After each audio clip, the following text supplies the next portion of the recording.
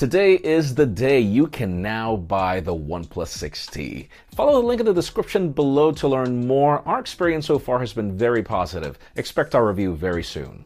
Samsung plans to bring new pressure sensitivity features to their new phones in the future. Your newer iPhones also may seem to be getting performance throttling features with the new update. And according to a very trusted source, LG is unveiling their foldable smartphone at CES. I'm Jaime Rivera. Definitely welcome to November, which I am hoping does not turn into Tech-vember. This is Pocket Now Daily.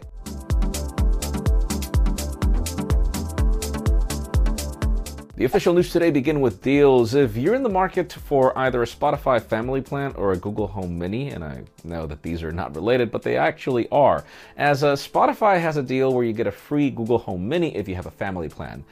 You can bet that the moment I read this on PocketNow.com, I immediately made my order and then I came to film the video. So look at the description, it's a limited time offer.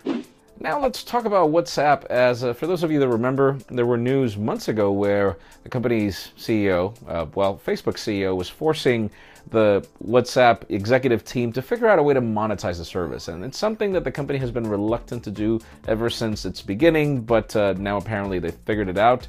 In those statuses for WhatsApp that are pretty much like Instagram stories, aka like snaps, apparently there will be advertisement there. I'm just glad I actually stay away from that because I have enough with Instagram stories, but stay tuned. Now let's move the spotlight over to LG, as we've got famous tipster and buddy of mine, Evan Blass, confirming that there will be a foldable tablet being announced at CES. LG usually uses CES for a lot of their announcements, but we haven't really seen anything substantial when it comes to mobile lately. So I'm really looking forward to this, as they could beat competitors to the punch, but there's only really one way to find out. Now let's move the spotlight over to iPhones, and I'm talking about last year's iPhones, iPhone 10, iPhone 8, iPhone 8 Plus. You probably noticed that there is a new software update in 12.1 that brings the whole throttling concept of a old battery to this batch of new phones, and that's rather interesting. I mean, I know they're a year old, and I get it, but for those of you that can still buy an iPhone 8 and 8 Plus right now, it's kind of an irony that you already get throttling options, like seriously, so just buyers beware.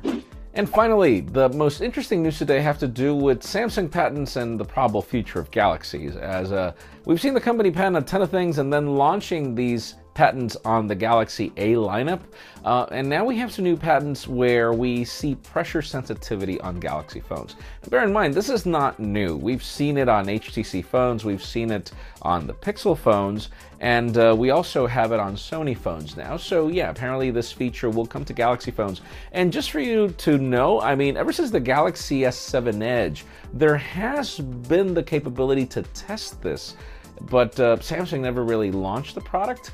So yeah, pressure sensitivity, being able to squeeze your phone and getting more features. In the comments down below, let us know what you think.